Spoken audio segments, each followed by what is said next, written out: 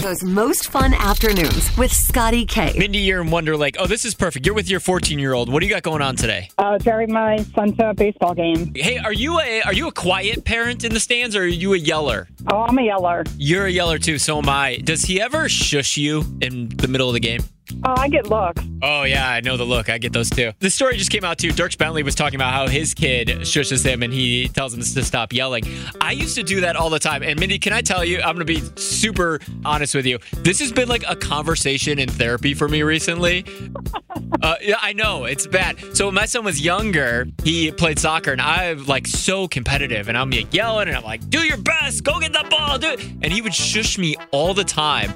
And on a real note, what I realized, Mindy, is that I have a really, really hard time doing anything just for fun. Like, I'm so competitive. So I had asked him, like, after soccer, I was like, why do you like playing soccer? He's like, I don't know, it's just fun. And that blew my mind and made me go, oh my God, I don't think I do anything just for fun. Yeah, I know. No, we're serious about this.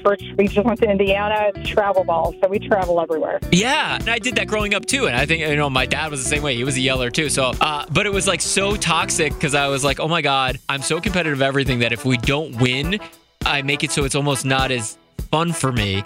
And then I'm pushing that onto him. You're laughing, but it was such a real moment as a parent where I was like, okay, I got to let him be him. Right. It's hard, though. Right, yeah, because when we put our expectations of what we think they should be on them, they either, one, do things to try to appease that, or they completely go the opposite and rebel against it, and now they're not being their authentic self. And obviously, this is all I learned in therapy this week. And now you and I are having another session. Well, hey, you just gave me some therapy, so. But it's awesome. That's real though, right? Yep. Yeah. Forget to let them have fun just playing too. Yep. But also, I hope your kid kicks their butt. Oh yeah. I mean, I said I'm working on it. I didn't fix it yet.